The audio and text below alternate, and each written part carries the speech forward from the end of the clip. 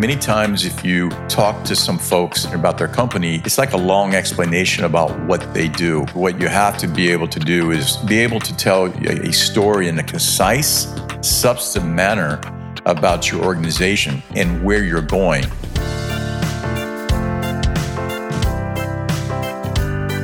Welcome to the Resilient Recruiter podcast. This is your host, Mark Whitby, and I'm delighted to be joined today by Bert Miller. Bert is the co-founder and chairman of Protus Global, which is an award-winning search and recruitment firm in Florida with a 20-strong team specializing in food and beverage, CPG, cannabis, and hospitality industries. He's also the CEO of Ace Talent Curators, and he's the president and CEO of MRI Network. MRI is a recruitment organization that offers consulting, training, contract staffing, and community building to over 325 search firms worldwide. Bert is also an active speaker, mentor, advisor, and investor, and he is a fellow podcast host. His podcast is the MRI Network podcast, and he also has a video podcast series called Beyond the Bottom Line, which features interviews with CEOs and leaders across categories on issues impacting the world of work. Bert, welcome. Thank you so much for doing this. Mark, glad to be with you. Thank you. Fantastic. I think you have the best audio of any guest I've ever had, maybe apart from Joe Mullings. It's probably on a par with his. So I thank you for that. Well, in full disclosure, I'm sitting in Joe's studio. So, okay. That explains that. Yeah. Fantastic. No, it's so nice when people have, the right equipment. It just really elevates the quality of the listener's enjoyment. So, listen, we know a lot of people in common. This is our first time meeting. I'm excited to learn from you. You've been running Protus since 1995. Could you just briefly talk about your recruitment journey leading up to taking the role of president at MRI? Yeah, my background, Mark, coming out of school in 1985, I went to work for the Gallo Winery. I was put into a distributor in Indianapolis, Indiana. Worked there for about 4.5 years. A headhunter called me, ironically enough, and introduced me to Revlon North America. So then I went over and worked at the cosmetic giant Revlon North America for about 6.5, 7 years. My children got to a certain age where I wanted to coach and raise them because I was spending all my time in New York and I lived in Indianapolis, Indiana at that time. So I was looking at different businesses and did a lot of research. And obviously the human capital recruitment space was one that in a foreseeable future was going to have a supply and demand opportunity, which we're feeling today very much so. And so I took the shot and launched Protus Global from scratch, along with Laura Gonzalez at the time.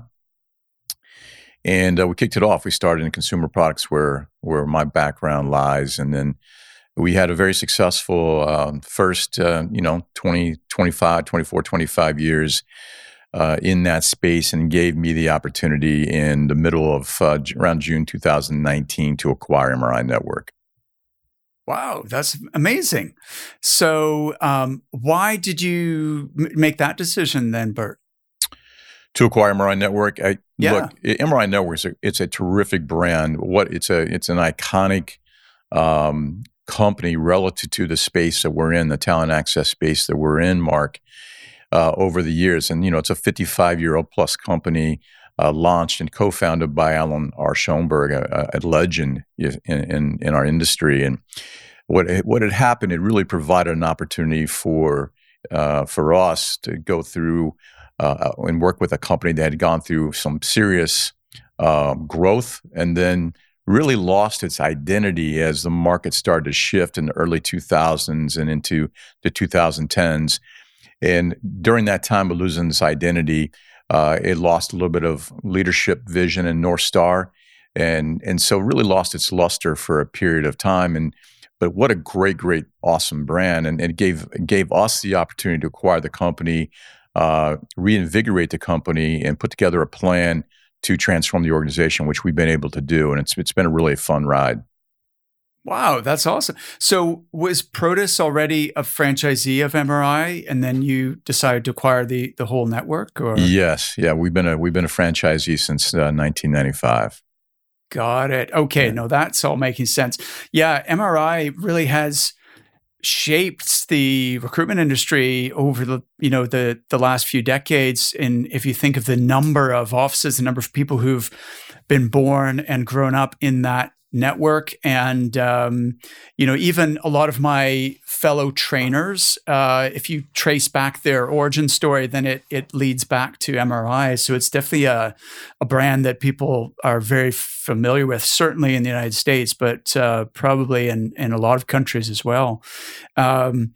So what's the kind of future vision then? Where are you taking this?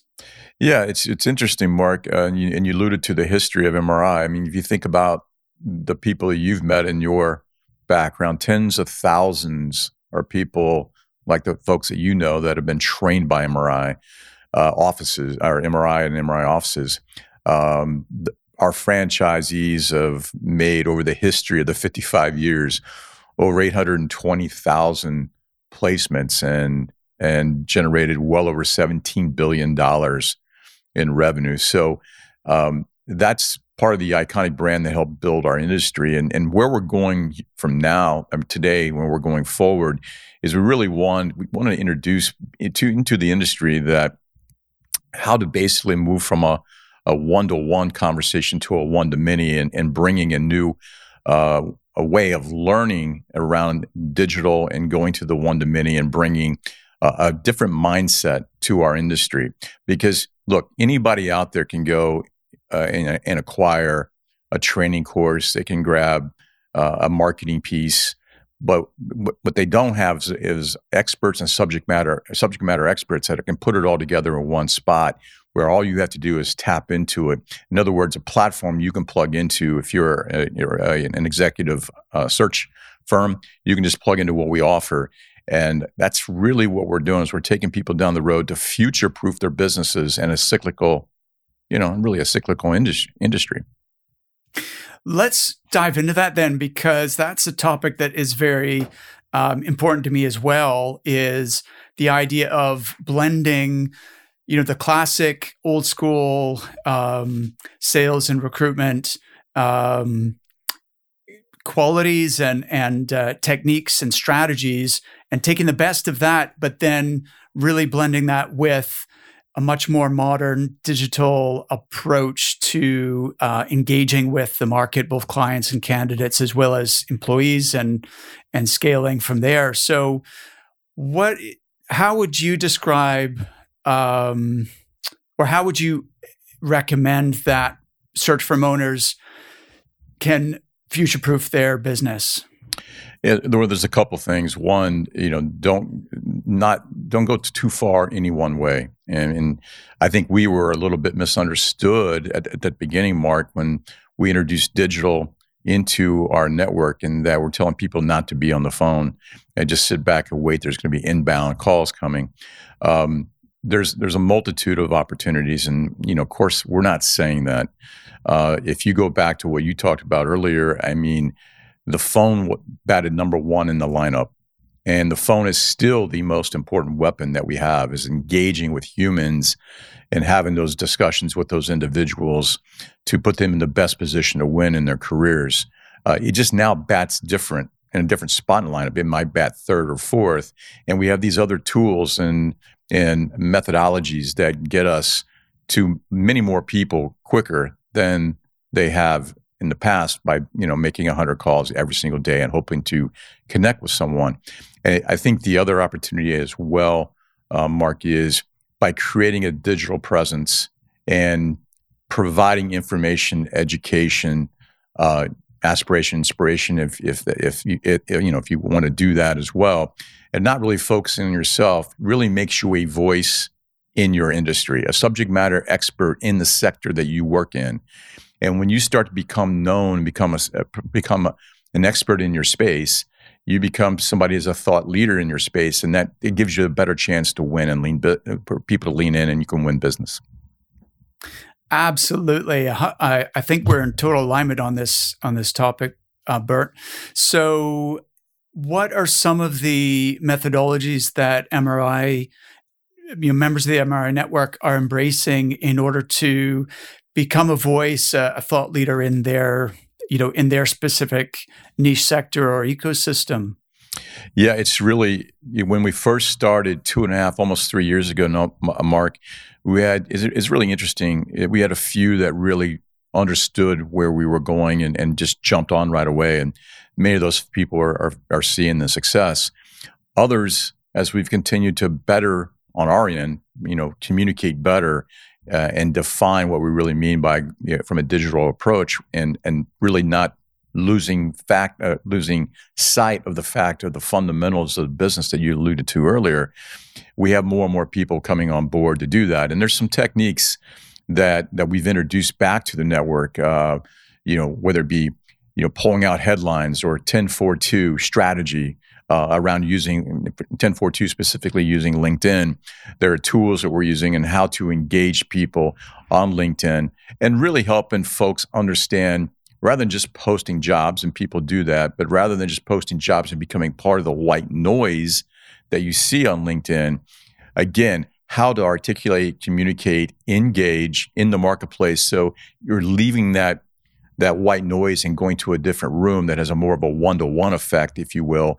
And again, it sets you apart from your competition. And these are the things that we're teaching many of our owners and their teams.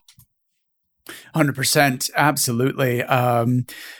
Could you explain 10-4-2? I'm not familiar with that expression. Yeah, that's one that Joe kind of coined the 10-4-2 and what really worked for him. And we've plugged that into our network. And essentially, you sit down on a weekend or every weekend, you make that time. Who are your targets? You start to identify targets, meaning you take a company and you go 2 or 3, 4 people deep around their executives, and you start to put them in list, and you start to follow them on LinkedIn. As they engage the platform, you then see how they're engaging the platform, and at that point in time, you may pick 10. You may like 10 things throughout the course of your journey on the space of your targets. And so 10 times you like. About every 4 times, you will write copy and make a comment, intelligent comment, not just, hey, that's a great post. I mean, that doesn't do a whole lot, but really write something with depth around the comment, maybe have an opinion or take a position on something, tag the person that you're targeting. And then 2 times, you will then share the post that person has made, and you write intelligent copy. You share that with your network, and lo and behold, what happens is these executives start to see your thought leadership, how you're engaged in the marketplace. They in turn start to engage with you, and you become known to those executives. You're just really warming up the funnel, if you will, and then as you continue to do your reach out, they start to understand who you are. And once you become a thought leader and you have that reach in your space, you're just seen differently than the person that's just, constantly leaving voicemails. Absolutely. I like this concept of 10-4-2. What's the cadence of this? Is this a week? Is this per week, or is this per, what's the time frame for the 10 likes, the 4 comments, the 2 shares? It's every single week, and you have your targets. So you really have to, you carve out that time, Mark, and your key targets that are making the comments. You then are liking 10 of them. You're then making comments on 4 of them, and then you are sharing 2 of them. Now, there's no set number. It can be 8-5-3. It could be what, right. It's 10-4-2, which is it's really what worked for us, and that's been most effective in the way we go to the marketplace. The resulting impact for some of your listeners are network-wide revenue from a retained perspective. So you're now moving up the food chain where you're talking and you're getting better opportunities, not better opportunities, but higher opportunities within the food chain of a company. We've increased over the last 2.5 years our network's retained business by 22%. Wow, that's fantastic. Yeah, it's definitely a business model that we encourage our coaching clients to embrace because, to move away from the chaos of and frustration of contingency recruitment to more mutually committed searches where you're partnering with the client and they actually listen to you and respect you and follow your advice, and you can do your best work, because you're confident of getting paid at the end of it. Would you like to make the transition from pure contingency to being a retained recruiter? Do you want to be respected as a true business partner by your clients while increasing your average fee? If so, then clearly you need to do something different. You can't just keep doing what you're doing and expect a different result.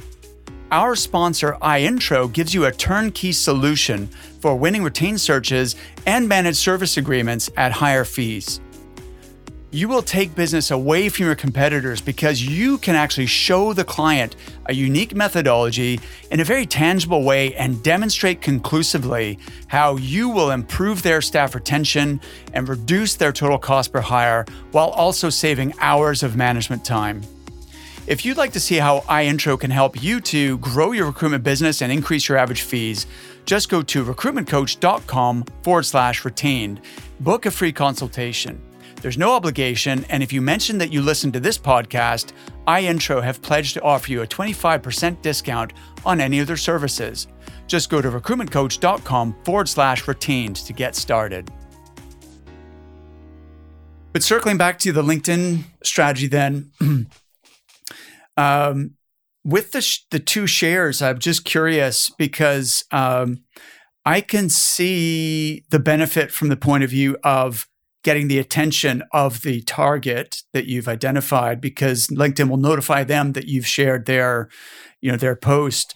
On the other hand, in real terms, it doesn't actually help them particularly or you, in the sense that we study the LinkedIn algorithm and what how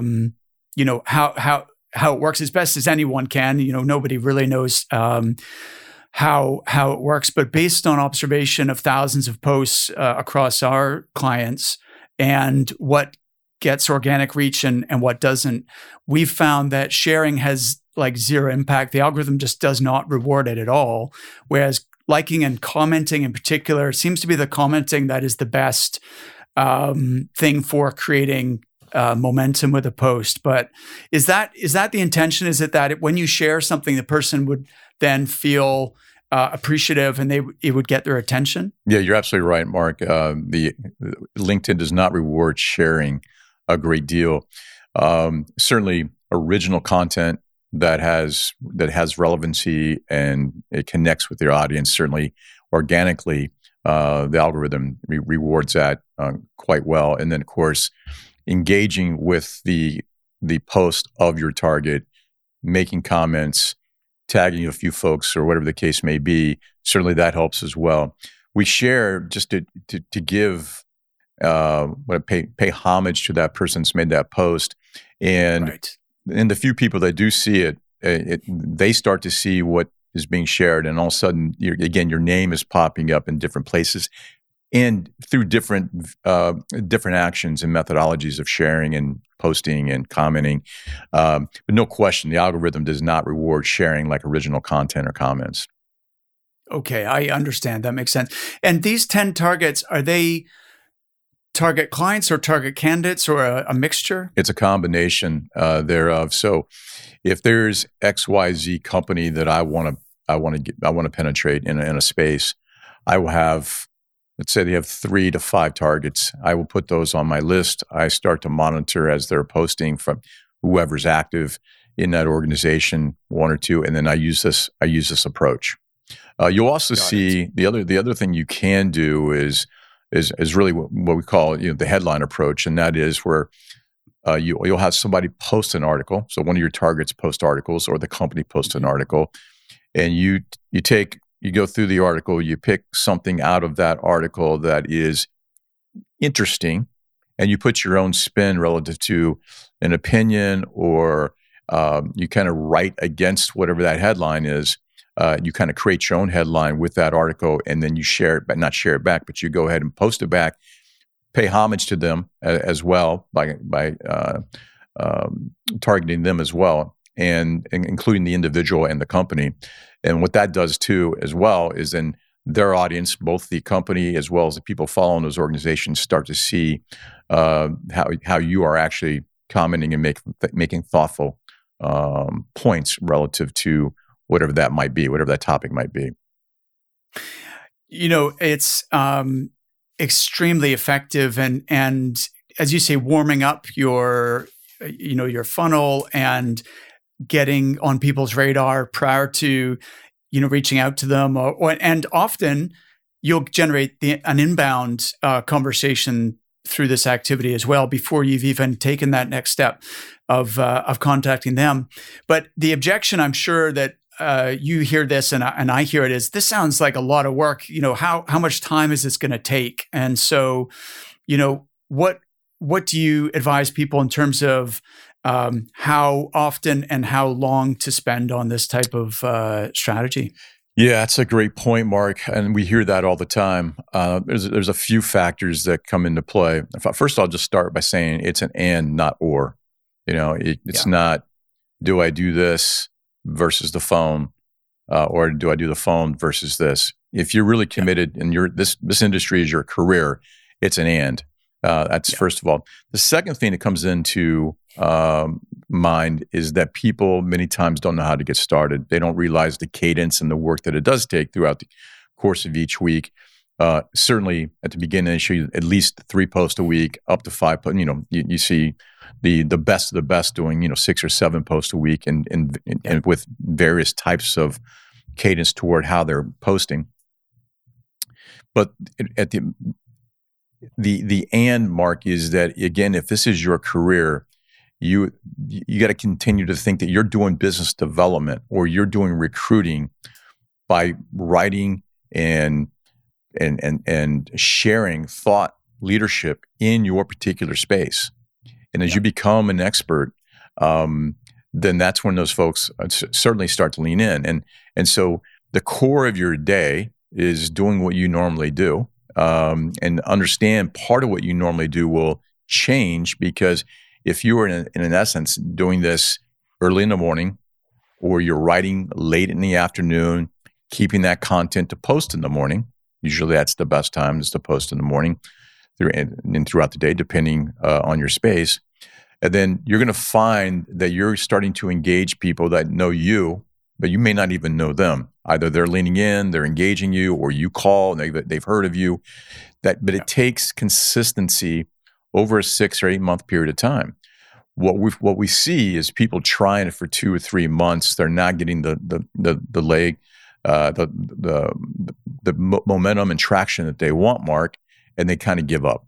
And they give up just a little bit too soon.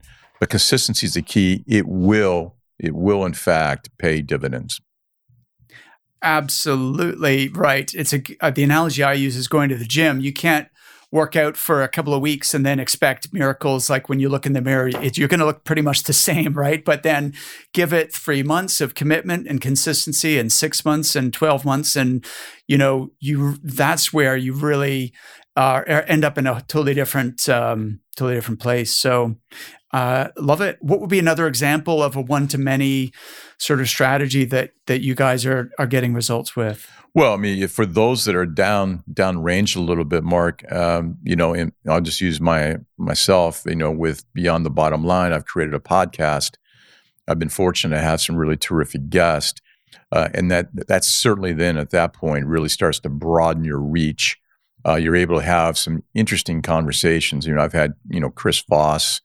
I've had the head of North America for Bacardi, the CEO of Hostess company. And again, I work in the consumer product space, so all that makes sense.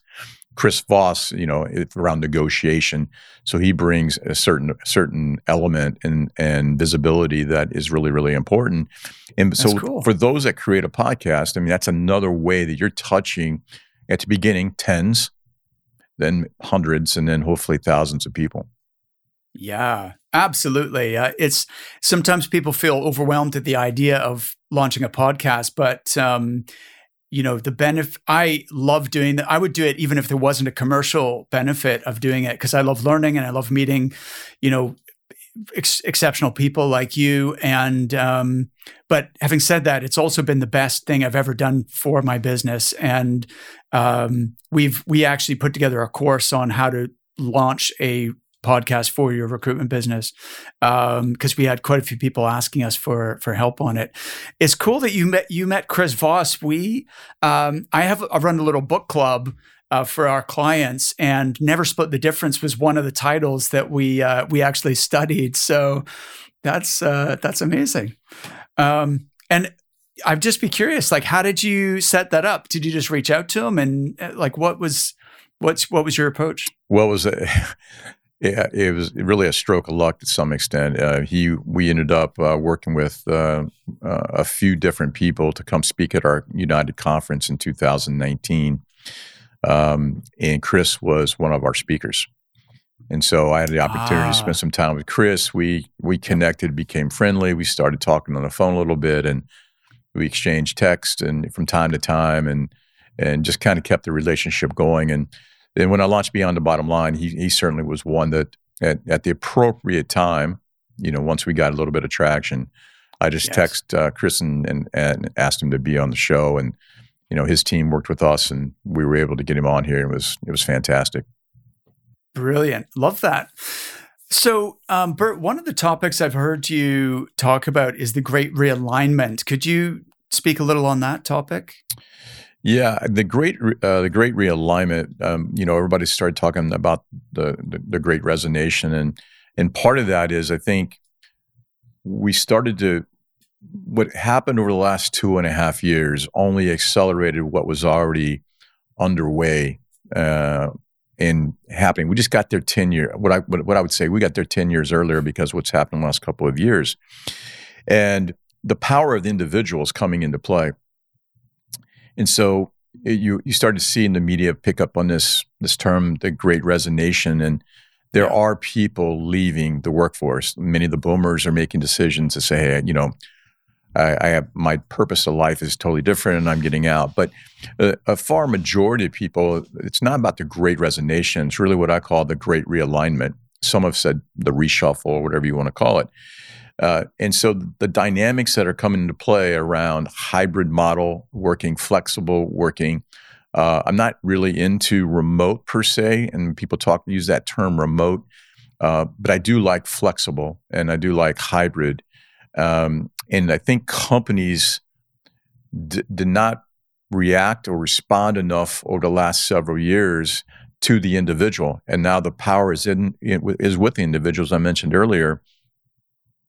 And so those organizations are now stepping back. The ones that really want to be proactive are stepping back and taking a look at their organizations, things that they need to do, what they have to do about not only attraction, but retention. The best thing you can do around hiring and building your organization is rehire your people all the time. So keep the ones you have, and then continuing to attract the talent that you can attract by being able to storytell your North Star and help them understand how you're fitting into today's world of work and looking forward. And so I don't think it was the Great Resignation per se. I just think it's a realignment. People are leaving, one team and going to another, and you're going to see certain people win and others not be as fortunate. I love your expression to always be rehiring your existing team members. That's a clever expression. I worked one of my first bosses in recruitment. I remember him telling me, Mark, never stop selling to your staff. Once they're on board, throughout their onboarding, throughout their first year, and then, continuously after that, you always have to keep selling the opportunity. And he went on and sold his company for millions of pounds shortly thereafter. But I never forgot that. What do you mean by storytell your North Star? Well, yeah, there's a couple things. And going back to your point that you made on the rehiring, look, I don't want to confuse people and say be soft or give people everything they want. There's empathy with accountability, if you will.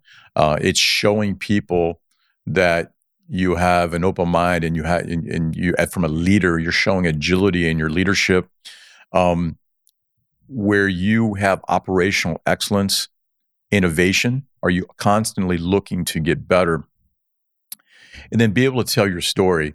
And many times, if you talk to some folks and you're having a conversation about their company, it's like a long explanation about what they do. And what you have to be able to do is not talk in generalities about your organization, but be able to tell a story in a concise, substantive manner about your organization and where you're going. And so, when I talk about Protus, I really spend time talking about the platform, about how people can plug in. And for your listeners, it's not to be soft in terms of rehiring your people. It's about continuing to let them know you care, continuing to offer a platform that makes their life better. In other words, they can accomplish their scorecard by being part of your team, and they feel a purpose and a sense of pride about what they do in their career. And again, the accountabilities, they know we all need to be pushed in some form or pulled at some point in time and respected. And by just having an accountability and practice, knowing every individual is different, and giving them that kind of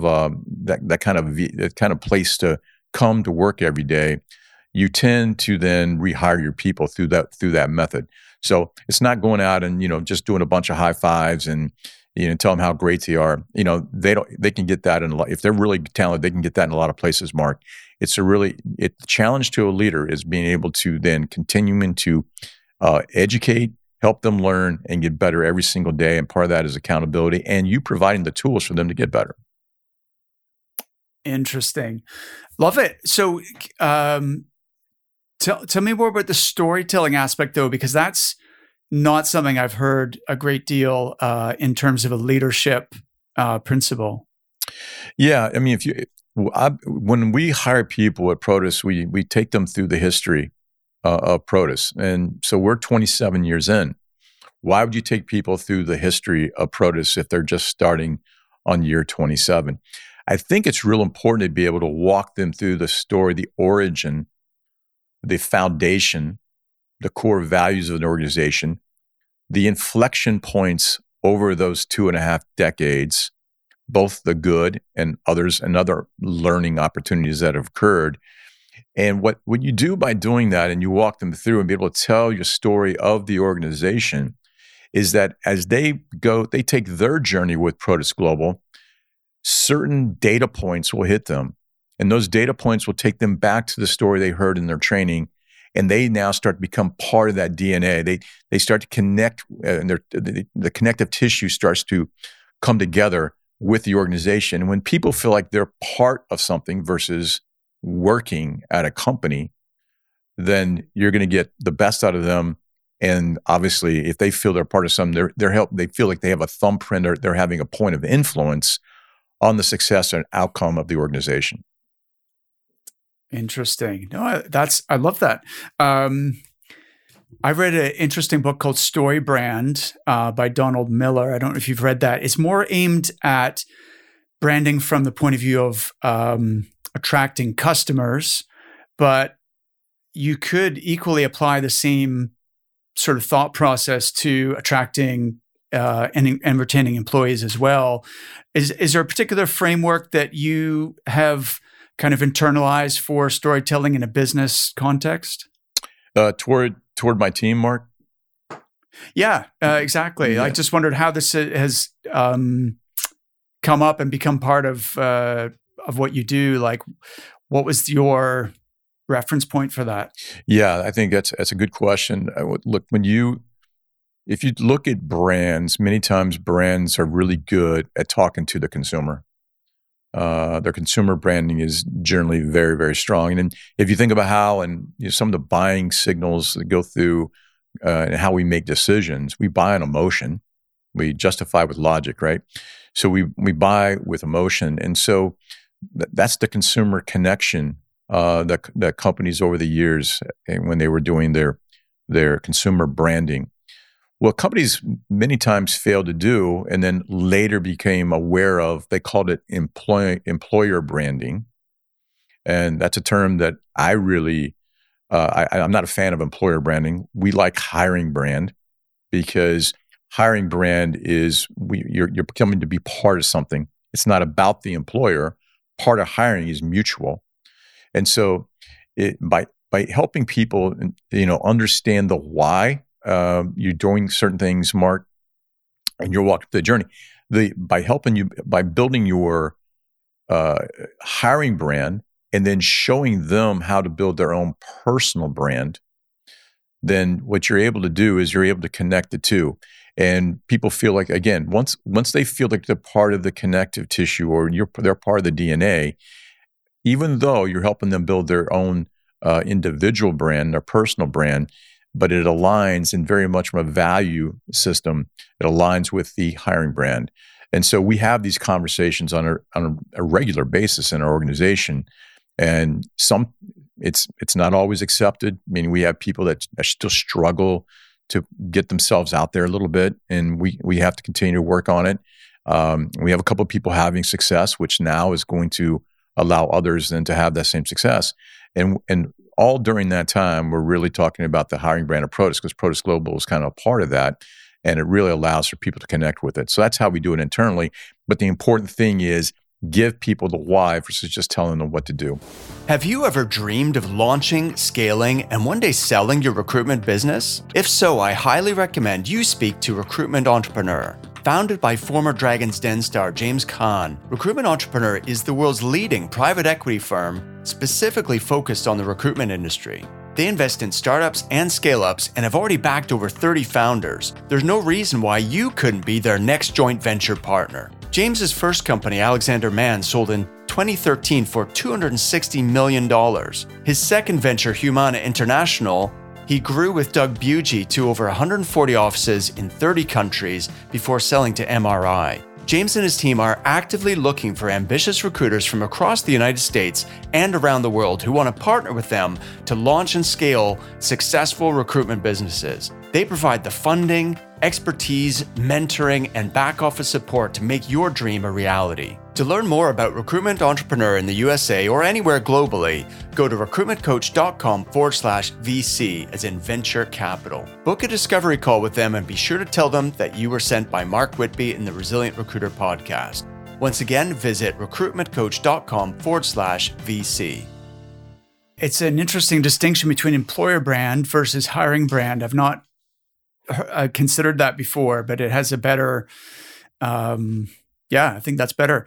And it's interesting what you're saying about personal brand, because a lot of recruitment business owners seem to be afraid to let their team members build their own personal brand, because they want to control everything, and they're maybe worried about people going off and setting up in competition or whatever. And I think that's counterproductive, that the business will be stronger if each of your recruiters and leaders are those thought leaders and subject matter experts that we talked about earlier, and have a network that is robust, and they've got those relationships, and they've got their a voice, as you said, in their segment of the market. Then that can only come back to benefit the firm. But what is your philosophy on this? Yeah, I am smiling because, I have talked to firm owners that are reluctant to help educate, pay for education, or invest in technology to help their folks do their own personal branding in their organization. Look, my thought is this. One, as I've told a couple of the owners of these firms, I said, look, they're not calling you because of your company name anyhow. They're calling back, or they're doing repeat business because of the individual. This has been going on for years and years.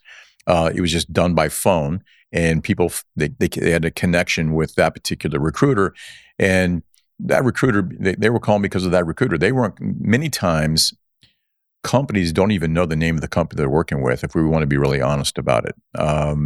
Certainly in the past, and they're becoming more educated today because of the branding aspect. But they were calling because of the individual that they were working with. And that individual was doing the quality of work, delivering quality talent in a good period of time, and filling a position and solving a problem for that organization. That's always been done. So from my perspective, I'm like, why not? Why not help they're already doing that.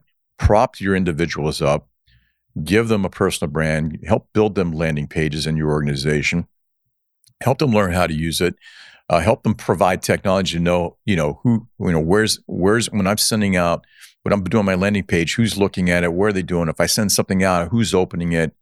Have they forwarded to somebody else? If you're putting some technology in place to help your team do that, then in fact you're giving them something that they may not be able to build on their own, number one.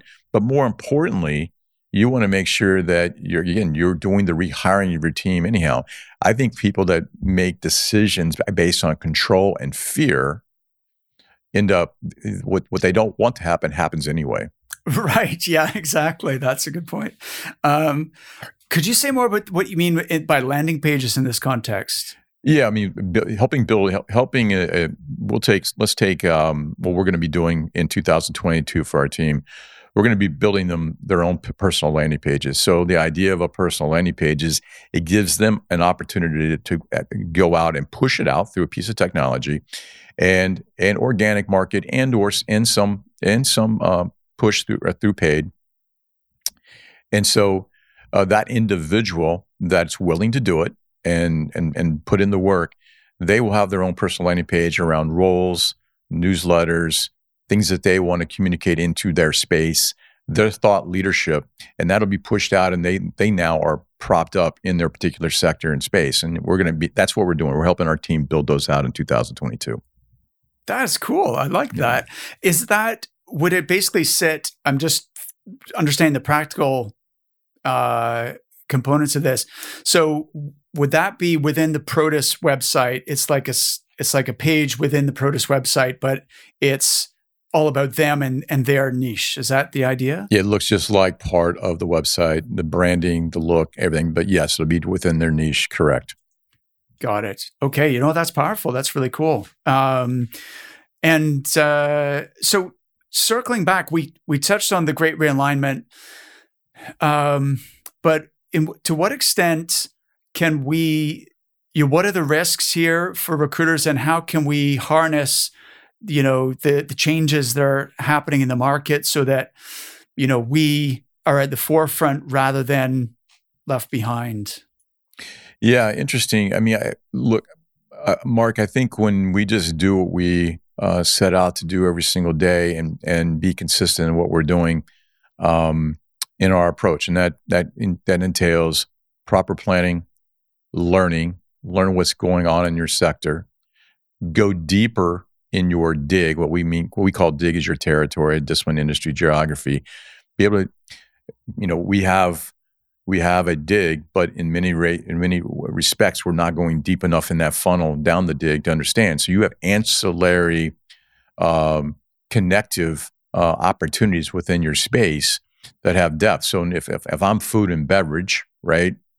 Well, if I'm placing salespeople, marketing, supply chain, and food and beverage, that's fantastic. We go a little bit deeper and understand what that might look like. You also have ingredients.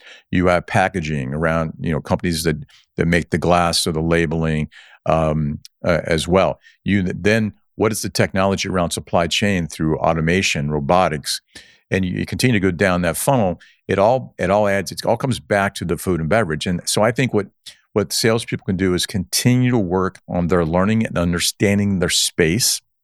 Mm-hmm.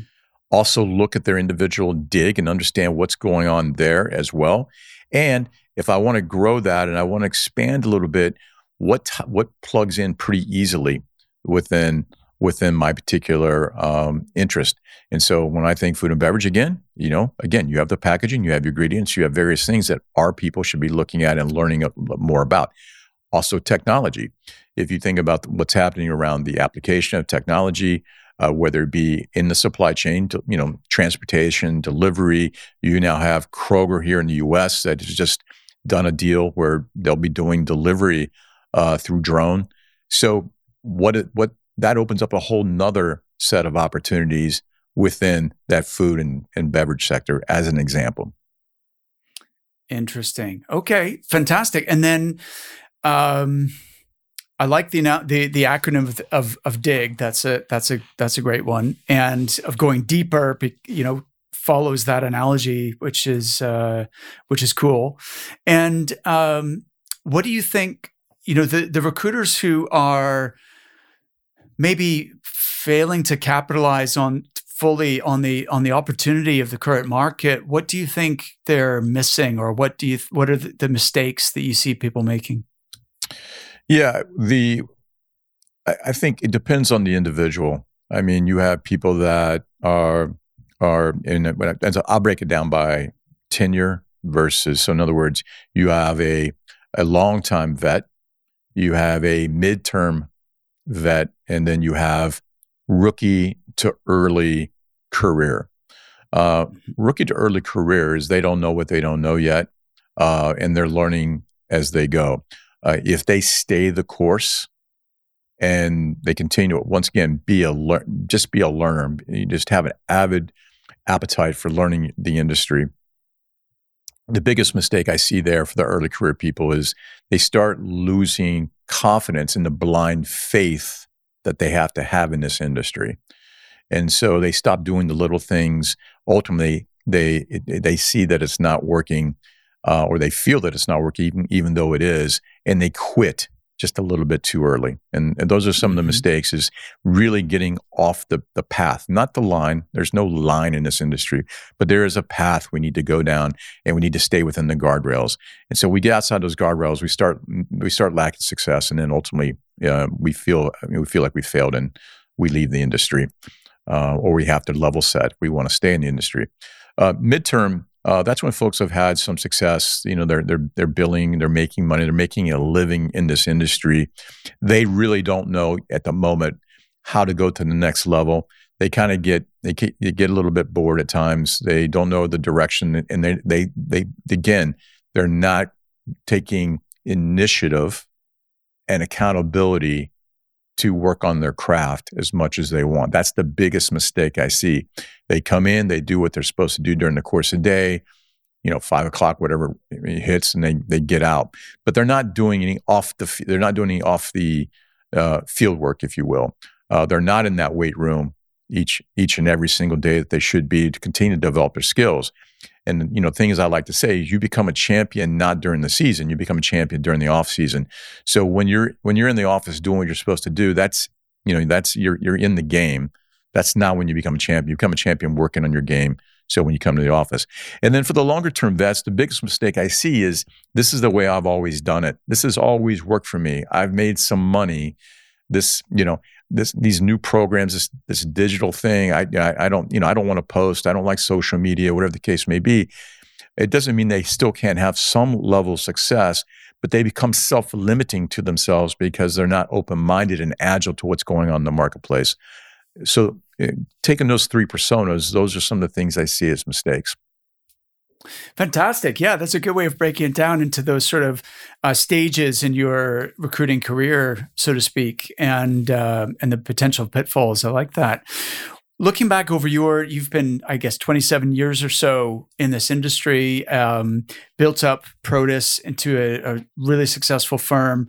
What do you think have been the key success factors for you as an owner in growing a firm? Yeah, that is a great question, especially for those that are out there that are just starting their firm, or for those recruiters out there who are thinking about starting a firm. Look, for me personally, I was not a general manager. I was not a president or a CEO. I grew up in the consumer product space in sales as a leader, but in terms of running a company day in and day out, operationally, in being what I would say proactive and peeking around the corner and being anticipating, and also leading people in an entrepreneurial business is much different than leading people in a corporate business in many ways.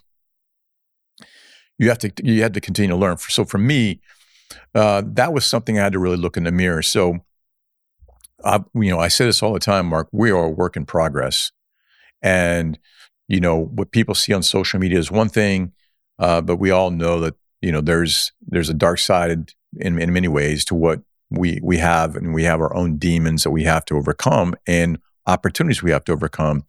And that's not a bad thing. That's really an opportunistic thing.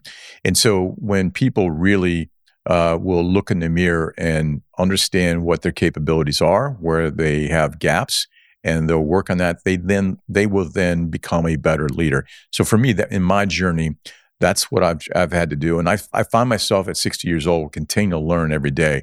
I know that I'm not there. And my team knows that too. And so having that humility and vulnerability doesn't make you weaker in your organization. It actually makes you quite stronger. 100%. Absolutely. So looking back over your growth as a leader, what would you say or can you give me an example of a limitation or a deficiency that you identified within yourself that you've had to work in order to either complement in some other way or to improve? Yeah, flexibility. Really, flexibility was a big one.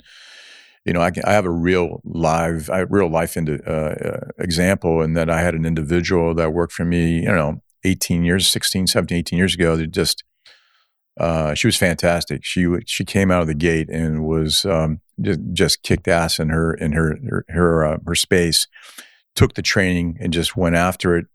And then we went into a recession in '01. '01 hit, and we know what happened there. Not to mention, we were already in a recession, and we had the tragedy as well, and that just compounded everything.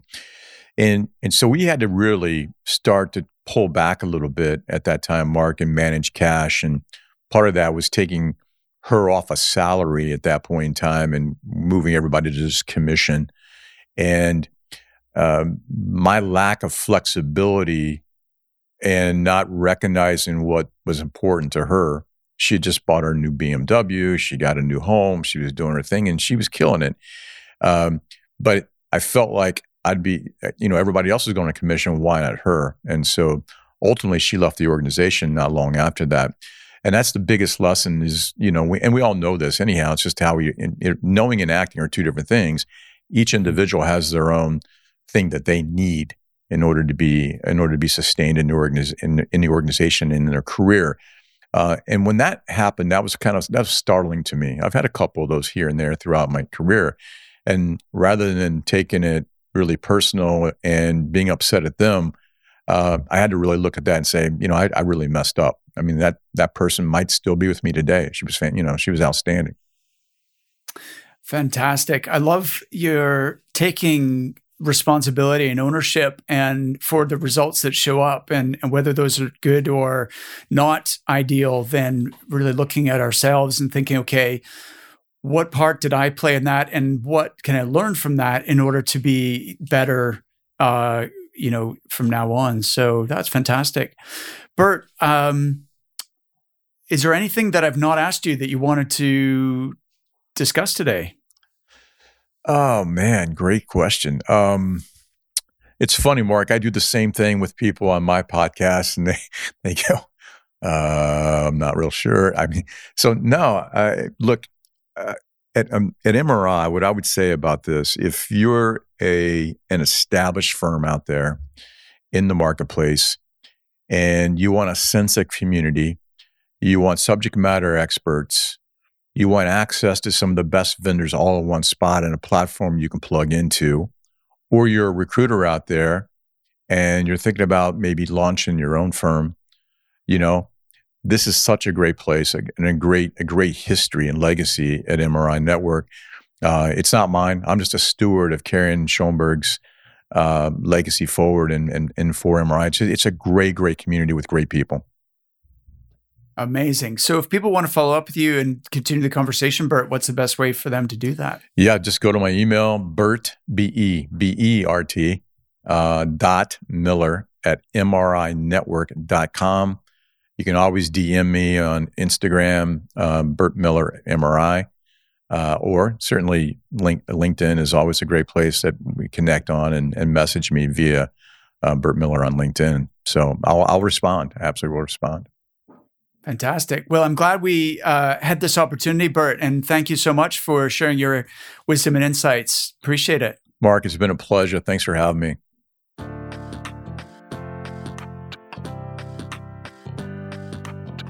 Thank you so much for listening to The Resilient Recruiter. If you've enjoyed the show, the best way you can show your support is to click that subscribe button. Thanks again, and I'll see you next time. Talk to some folks and you're having